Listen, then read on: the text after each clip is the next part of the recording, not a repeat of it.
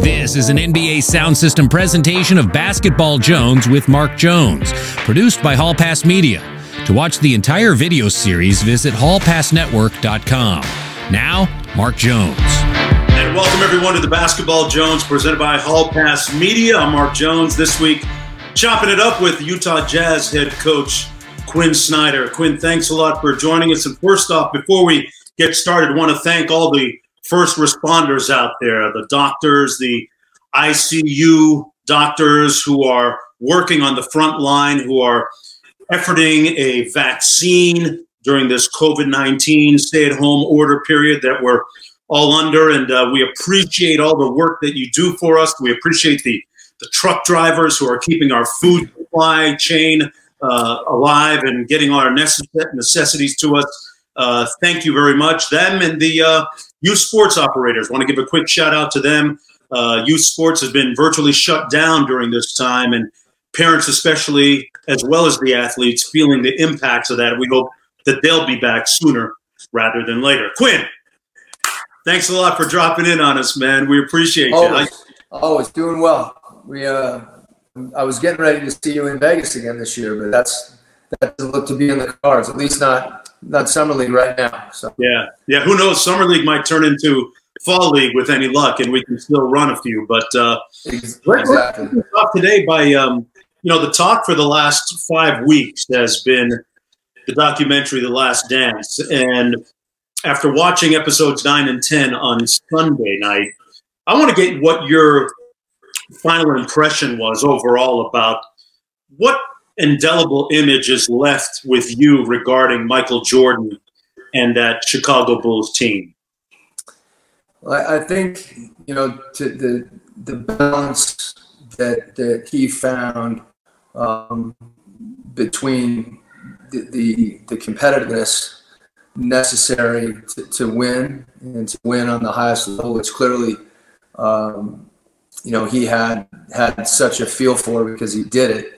And coupling that with, how you lead a team and where are those lines that you hear guys talk about the things that needed to be said and needed to be done, and how he was willing to sometimes say the things that people necessarily didn't want to hear. But in hindsight, you look back and I think that, you hear his teammates talk about how essential that was in many respects. And it also struck me that there were a number of times when he referred to kind of the evolution of their team and the evolution of the program from the time that he first got there, right, and all the things that he went through personally and not by himself per se, but the Pistons teams they had to get through, the adjustments that he had to make, and it finally culminated. It just didn't happen overnight. There was an investment that happened over a period of time to form the foundation of that team that was able to win, and then to have it happen again. I thought the whole Space Jam filming and what went on there was fascinating to me, and just the level of commitment and investment. I think for anyone, whether you be a player or a coach in any walk of life, what he was willing to put himself through in order to win. And one more thing I'll say that maybe resonated as much as anything to me from a leadership standpoint is, I think at one point he said, "I never asked anyone to do anything that I was not willing to do." Right. And to me, the credibility and the commitment associated with that is just undeniable. Yeah. You mentioned the process that they go through, and Phil Jackson, a real integral part of that. I found it fascinating because I zoned out. I forgot that Dennis Rodman took off and did that wrestling show in the midst of the NBA Finals. And I thought about the way that Phil was able to bring him back into the group almost seamlessly with no internal drama. What does that say about the impact that a coach can make on a team in terms of its connectivity? Well, it's the ultimate, in all the different personalities. You see it on the court as far as guys' roles and how a team gets molded, and then it's great for us to be able to see the things that happen off the court, in the locker room, on the bus, all those different moments where teams get shaped. And I think the thing that you never know, I don't think Coach could have anticipated that. Those situations are so different in so many ways. Every season provides different challenges, but I think the ability to adapt is, to me, the thing that you saw. And who knows what you're adapting to? That's obviously one of the most unique things you could think of.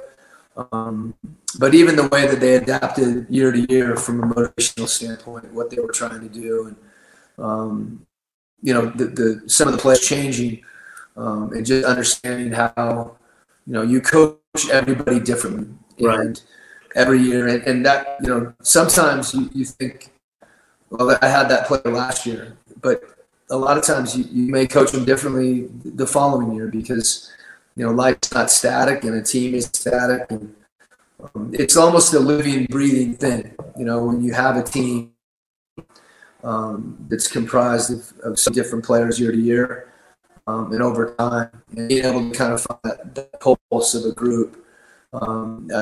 Nobody was better at that than him, and we got to see it close. Yeah, the entire spiritual element of his approach to galvanizing a team, I found fascinating, and it reminded me of some of the stories that some of his players told me during that time, because I was there for a lot of it, covering it.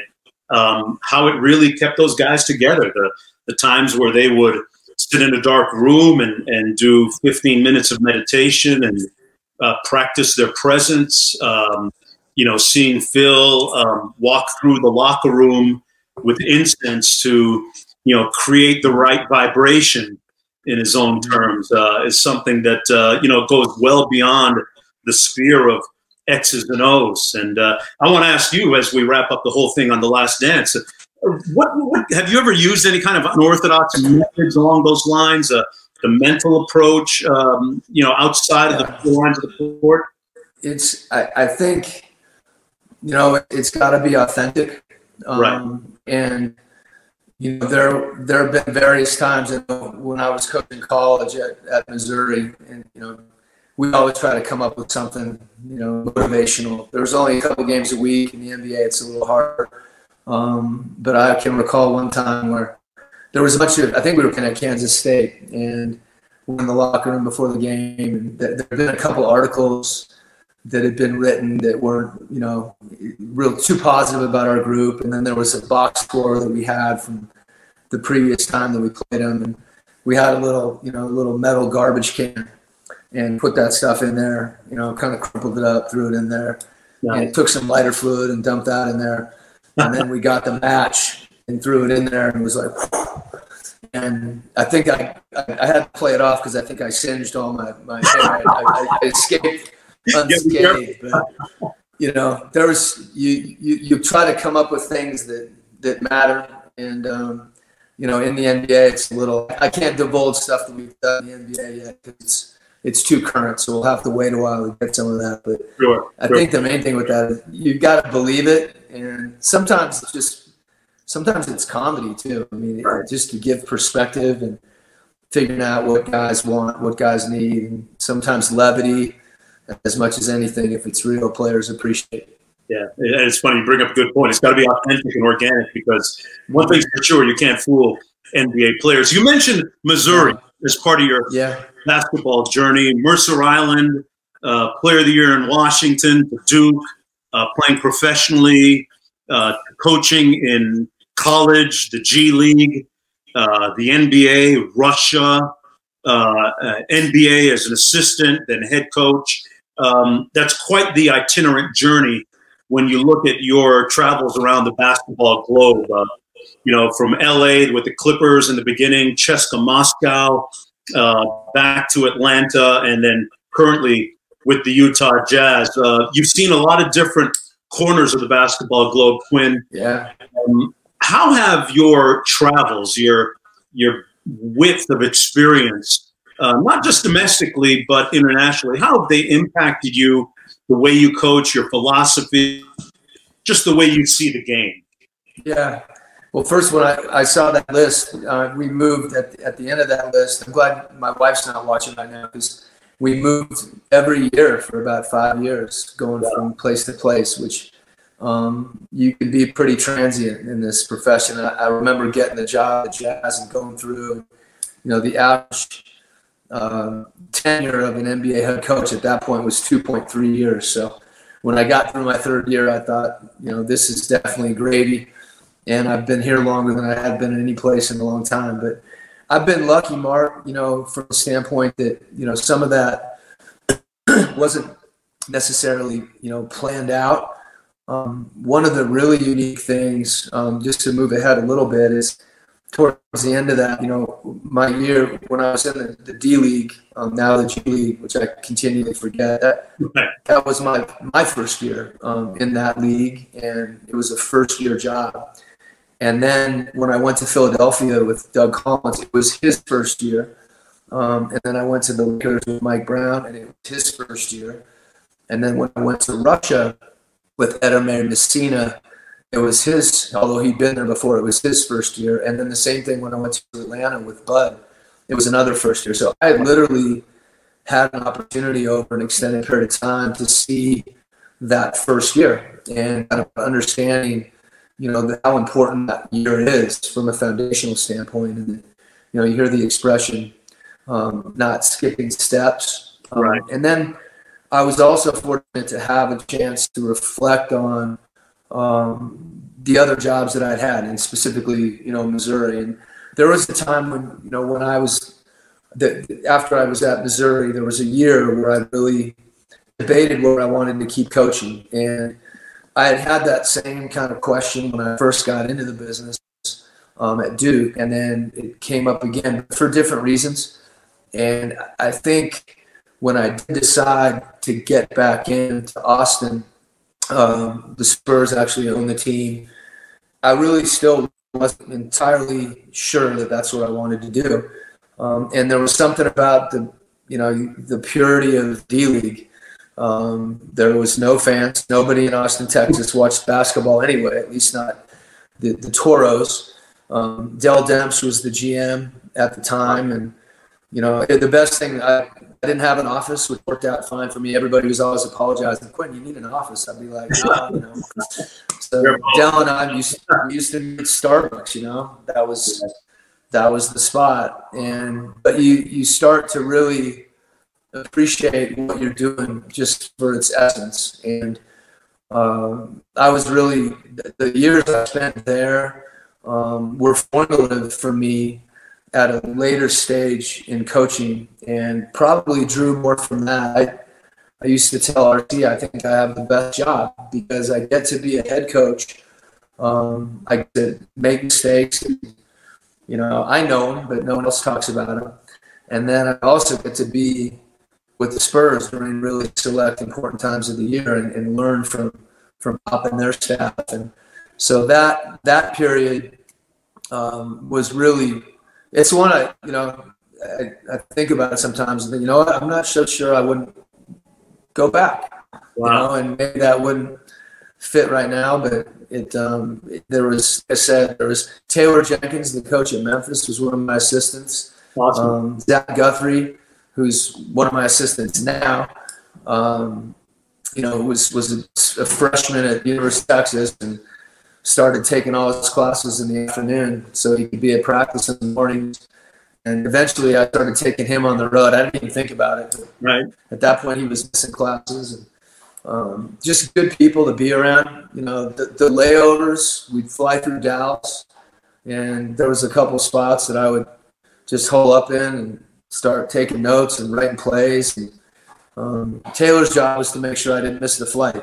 Right. The door was shut half the time. But I know I'm bumping around, but I think that experience, you never know what you're going to draw from. The guys that I was with in Philly, Lou Williams and Drew Holiday and Andre Iguodala and Elton Brand, I learned so much from players. I think that's one of the things as coaches we can learn from each other. But I've always felt like, there's such a unique perspective that players are willing to give you and teach you if you're listening. I certainly didn't expect to go to Russia, Mark. We were at practice one day, and we had a good team. You know, we had Kobe and Andrew Bynum and Powell. You guys won the PTB that year, right? Didn't you? Yeah, we were good. Ron Artest, we had Meta, and I had gotten to be real close with Coach Messina, who's now back in Europe coaching in Milan, but who was assistant with the Spurs for a number of years recently. We're in practice, and he kind of bumps me and he goes, "Quinn, what?" Because I had a romantic vision of Europe, and had really followed the EuroLeague, and there was a lot of stuff that I felt like didn't make its way across the water, except maybe Olympic years. Everybody would start watching, but you could learn so much from whether it was Finland or you're in Barcelona, you're watching all these teams. And he hits me, he goes, "Quinn, what do you think about going to Russia?" And I looked at him like, "What are you talking about? Like going to Russia?"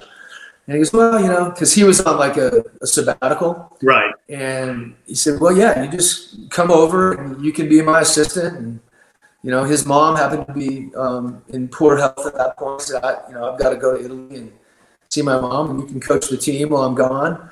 And I looked at him like, and it blew me away. I started, I don't know if I was reffing or doing something, and I'm running up and down the court going, "Did he just ask me to go to Moscow with him in the middle of practice?" You weren't expecting that, were you?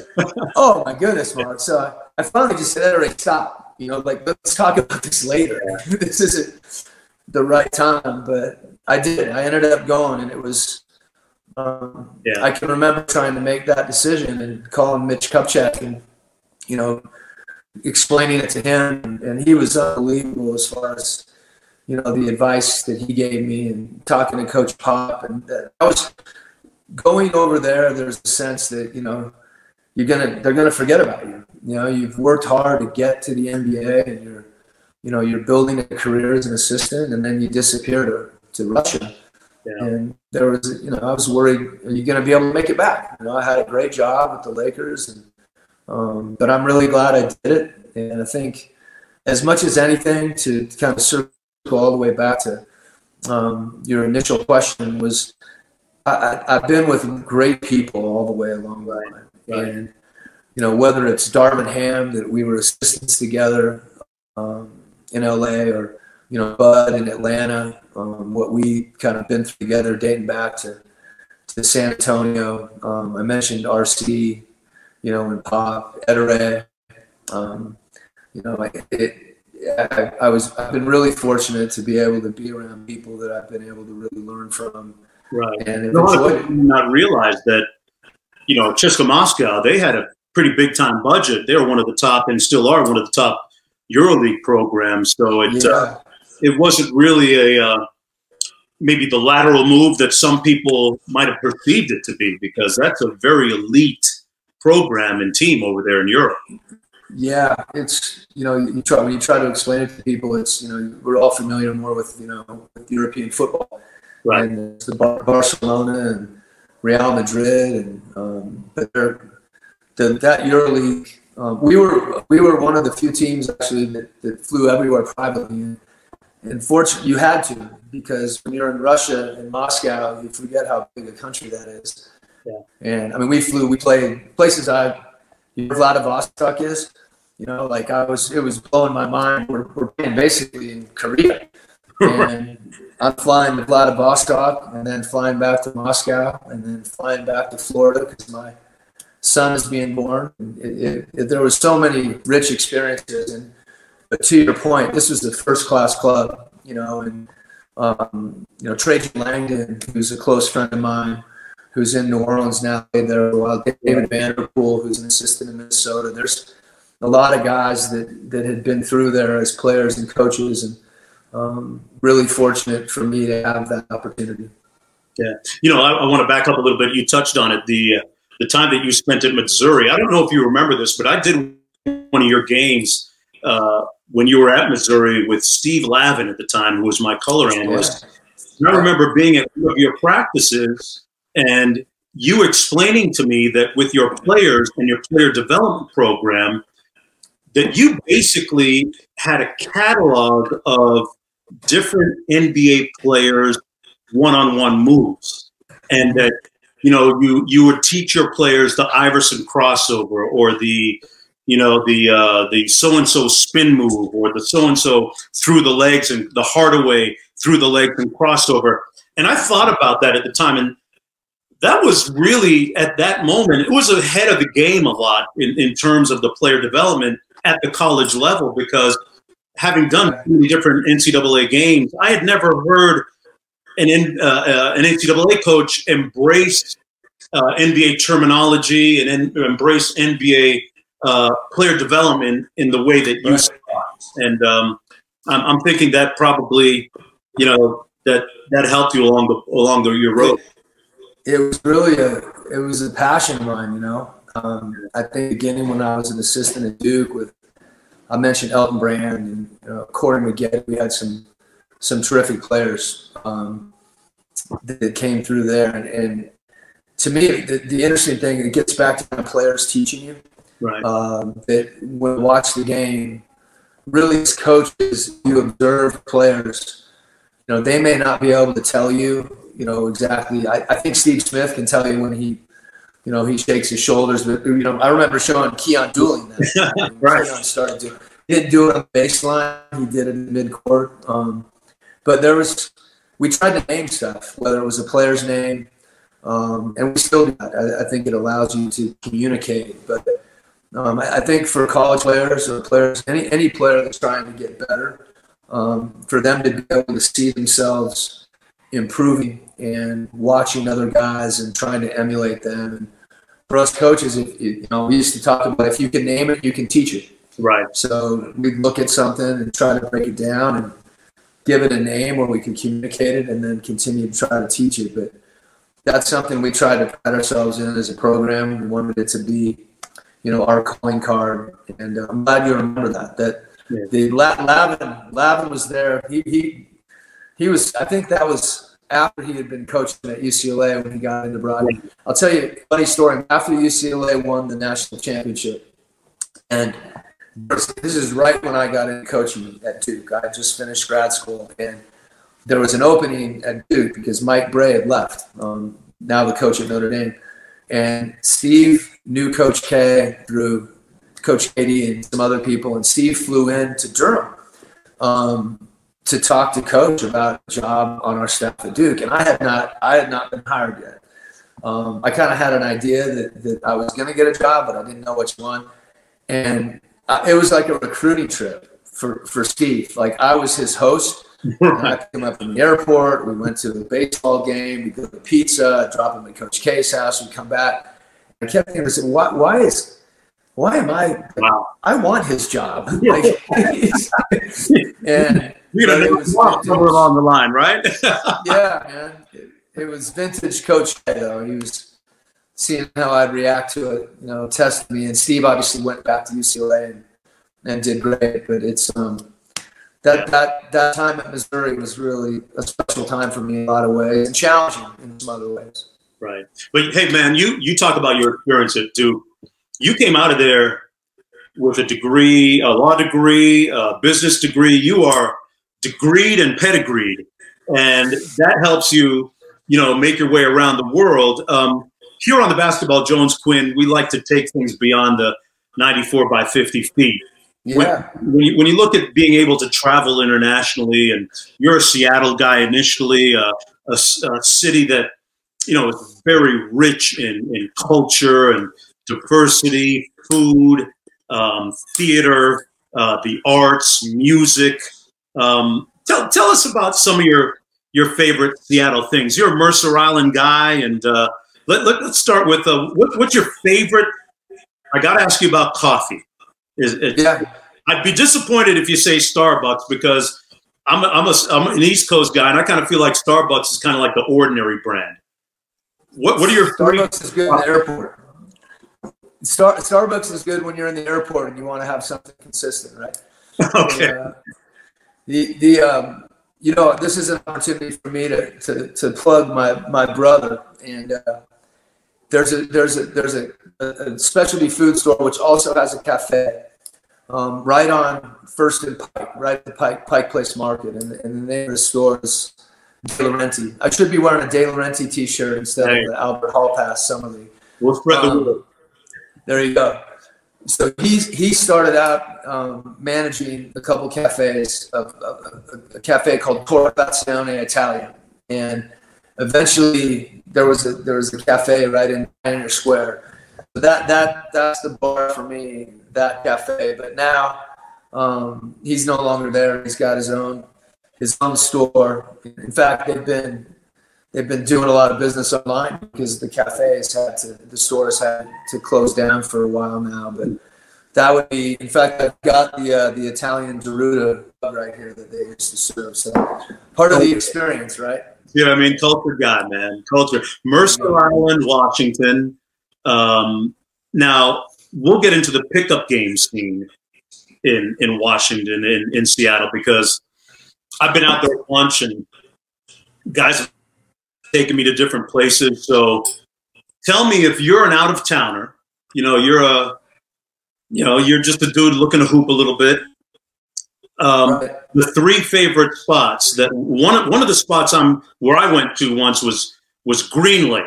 Okay, so we're the three top places I'm told are Green Lake, IMA, and Seattle U. How does that line up with where the real ballers go in Seattle? That's a pretty good lineup, and the IMA down in Washington, there's always great runs there. My mom grew up right around Green Lakes. I can remember when I was really little going up and watching guys play there to the point where, I'm watching at that point. But, the outdoor courts there always have a little bit of flavor, right? Depending on whether in Seattle, if it's raining or not. Right. I'd probably be partial to Seattle U. Okay. We used to play Summer League there, and flipped between BCC, Bellevue Community College, and Seattle U. But you hit the spots. I haven't played there in a long time. Growing up on Mercer Island, we always had to overcome suburban stigma. We tried to go down in the city and joke around about that. But it's been fun for a lot of those guys from Seattle. I know Jason a little bit, and Jamal Crawford, Aaron Brooks, and a lot of those guys. I don't know Brandon Roy, but when I left, there you go right there. Doug Christie from Rainier Beach, he was one of the early ones. These guys they have no idea who I am. But early on, we were trying to. This is before Seattle really blew up when I was there. But it's been fun to see that city. Marvin Williams is from Bremerton. Right. A lot of those guys. Martell Webster went to Seattle Prep. So I know a bunch of those guys that Garfield played there. Cool, right? Rainier. Yeah. Now, yeah, DeJounte Murray from Beach right there. And, right. Like I said, you mentioned having to overcome a little bit of that quote unquote suburban stigma, but I know you're doing that because you're very modest. But I have a friend out there who used to run a lot at Green Lake and tells me a story about you and 4 of your Mercer Island teammates, suburban coming across the bridge. Yes, sir. And they were like, "Hey, what are these guys doing?" And you guys came in and ran the court like 4 or 5 games in a row. And remember anything along those lines? Yeah, there was a few guys. This guy named Keith Henry that played at Chiefs Elf, and a guy named Eric Briggs who was at Garfield, a guy named Chris Murray at Garfield. We had a lot of the guys that were from the city. We were, like you said, across the bridge, so it was nothing for me to go into Seattle and play. I used to enjoy that, especially as guys were always really welcoming, and we had a great group. I mean, everybody just appreciated it if you liked to play, and so it was fun to go in there. We had a pretty good team, so we had a little respect back in the day. But, that was something I really enjoyed, and guys would come over to Mercer Island. We didn't have quite the outdoor runs, but the open gym during the fall was always pretty good at Mercer Island, so those guys would come over. Nothing better as far as relationships and crossing cultural lines, and the game is so gracious to all of us, whether it be Russia or Seattle or Atlanta or LA. It's we're lucky in that regard. we saw some of the great players, the lineage of players that comes out of the Seattle area. When you look at the signature or the trademark of a Seattle basketball player, what would you say it is? You know, New York kind of has a reputation for having guys with handle. Chicago, you know, Detroit jump shooters. What is the Seattle brand in terms of a Seattle basketball player? Well, for me, I'm because I'm an old head. I can sit back and kind of observe, and it's a little more subtle. I think guys know how to play. Right. You know, they just know how to play, and they play the right way. And you know, guys. And when I say that, you know, talented players for sure that want to win, and you know that doesn't mean sometimes. You know, not shooting is being selfish if you can score. You know, no one's ever told Jamal not to shoot the ball. Right. But, you know, those guys want to win. And I think guys are willing to be a part of the team. You know, I think some of the individual stuff, and that's why guys are proud of being from the city. You know, even that is kind of a collective thing. It's not, you know, one guy that stands out. It's like there's a lot of pride to talk about being from Seattle now, more than I hear guys talk about, you know, being from Chicago or LA. I mean, it's kind of a select group, and I think there's that kind of collective mindset that, and you know, making the right play at the right time, giving up the ball, playing defense, getting a stop, all those things that you associate with winning basketball. I think that city and those players that we're talking about, you know, embody that. Yeah, I see that. And, you know, you come from very good athletic lineage. Your father was a baseball player and had a very esteemed baseball career. What kind of influence did he have on you in terms of your athletic career coming up in Seattle? I think more than anything, taught me how to compete.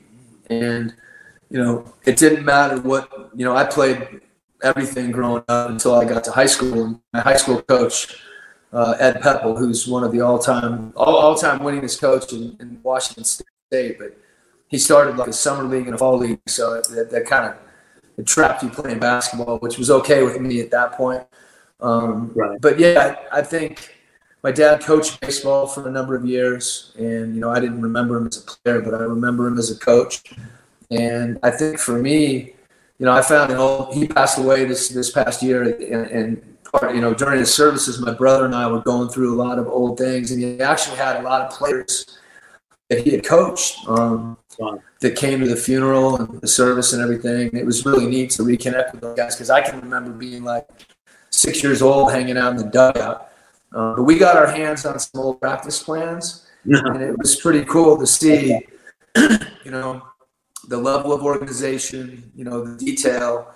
And I remember him being tough. You know, he was demanding. And I think that competitiveness, you know, no matter what you were doing, what sport you were playing, you know, just the attention to detail, whether, you know, I can't tell you how many times I was raking leaves when it was dark because I forgot a couple, or, you know, cleaning the car. And, you know, but there was a level, you know, that was expected in the smallest things. And, you know, you begin to embrace that, you know, as a person. And, you know, that's what I remember as much as him teaching me how to shoot or hit a baseball or do anything like that. It was just the competitiveness. Yeah, you mentioned competitiveness, and that brings me to another topic I wanted to chop it up with you. Kobe Bryant. You coached him. You coached against him. He's transitioned. He left us much too soon back in January. But do you have a favorite Kobe Bryant story or a time that you remember being really kind of moved by his talent or his spirit, his competitive will? Yeah, there's, you know, there was some people that knew Kobe longer and better than me, but I think like yourself and many others, he had a way of making an indelible impression. And regardless of how, you know, what the context was when you were with him, and he could impact you. And, you know, early on, before I was, you know, I knew him tangentially. And when I got to the Lakers, I can remember we had a drill, and I had to hold the ball in the middle of the drill, and there's 4 guys around you, and you kind of show the ball and then go in and try to steal it from you. And I made some comment, or he made some comment about Duke, and I said something back or whatever. And the next, it was just, I figured, we're just talking, whatever. Next time I had the ball, he took his arm and just cracked me right over the forearm. I thought he broke my forearm. And I was like, oh my God, this is wow. So, okay, that gave me a little bit of perspective.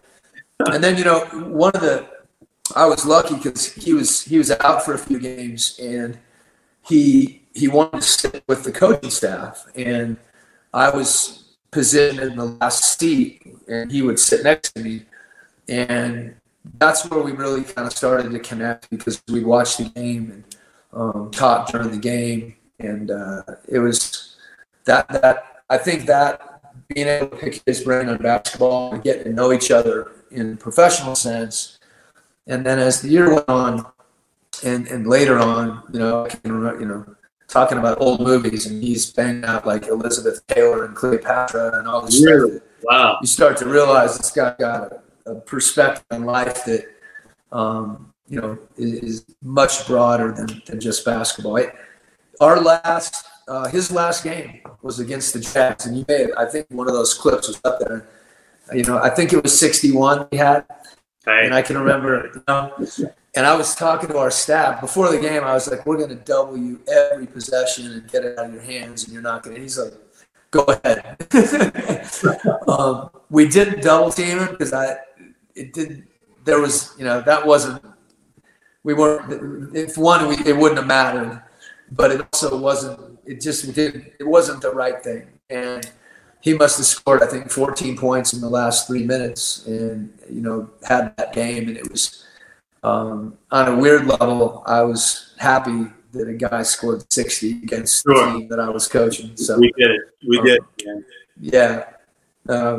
Actually, when we were in the playoffs a few years ago, we were playing the Clippers, and I can remember because we didn't talk all the time, but I text every now and then.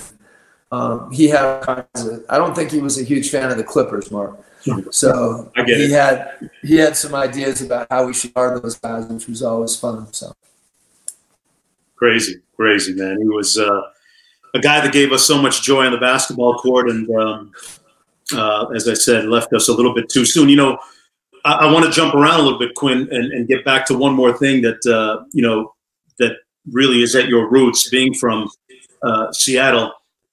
Seattle's got a very kind of eclectic music scene that I've always been impressed with. And, I want to ask you just a pop question. When you hit play on your playlist right now, what song comes up?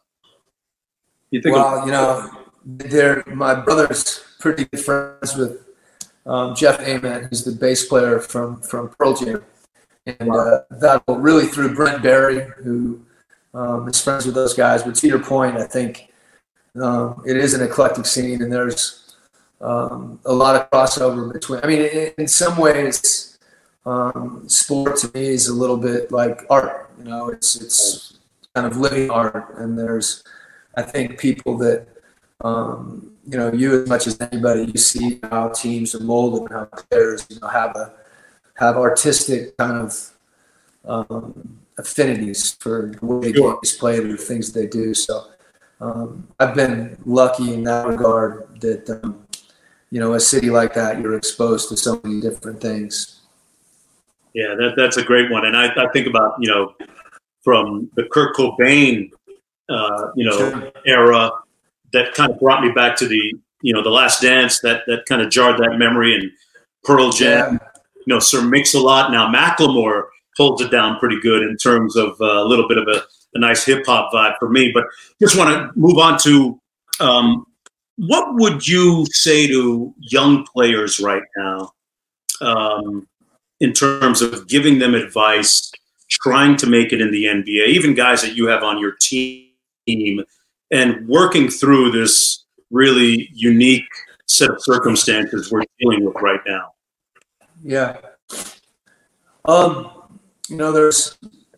think there's all kinds of different ways to get better. If you're talking about kind of being on your game, whatever the kind of the social constraints we're dealing with right now, as guys think about, preparation and things like that, I would kind of go away from that. And, I think this is a time, some of the best players are the guys that have the most perspective. And when I say that, basketball can be the most important thing for you when you're playing, and when you're not, it can be in its proper place. And I think this time is really, for those of us that miss the game and miss the playoffs and miss the league and miss the people, we're in a situation now that's very different, and it's also laced with opportunity. And I think that, as in any profession, and particularly athletics, and in this case basketball, it's never an easy road. And we have an expression that growth isn't linear. That there's all kinds of things that you have to go through to get better. And in some respects, I think the way that we deal with this and all the unknowns, those are lessons that you take with you. And that's the beauty, really, of sport,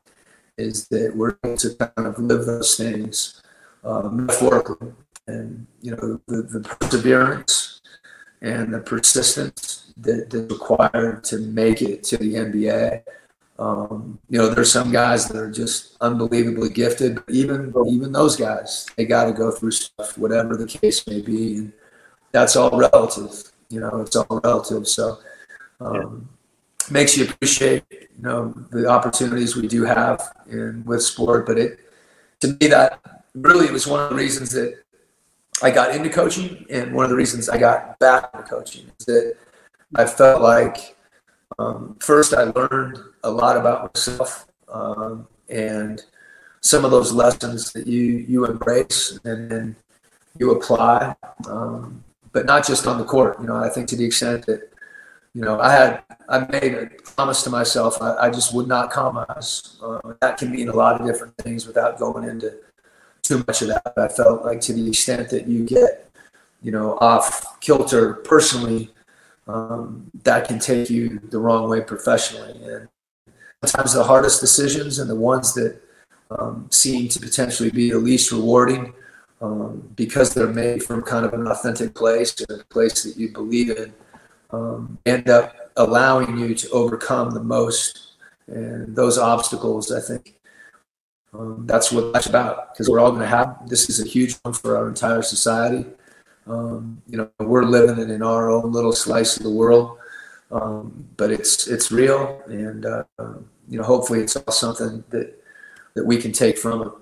Yeah, I think those are great words, and very insightful. I think the ability to really stay present, be in the moment at all times, and be where your feet are at all times will help us all. Yep. Quinn, thanks a lot for joining us. Before we wrap it up, yeah, remind everybody that the Sports Business Classroom will be coming up on Thursday. That's every Thursday. And on this week's show, we'll have the new look of broadcasts. We'll contemplate what it might look like when we get back to the games and how and where they might be called. That plus Pickup Game featuring our guy Seth Greenberg. That's every Monday right here on the Hall Pass Network. Pickup Game with Seth Greenberg, always a great cast of guests and thoughts. So with that, we will say goodbye. And Quinn Snyder, I want to thank you for joining us. Thanks a million. We hope to have you again on the next edition soon on the Basketball Jones. I'm Mark Jones. We'll see you next week.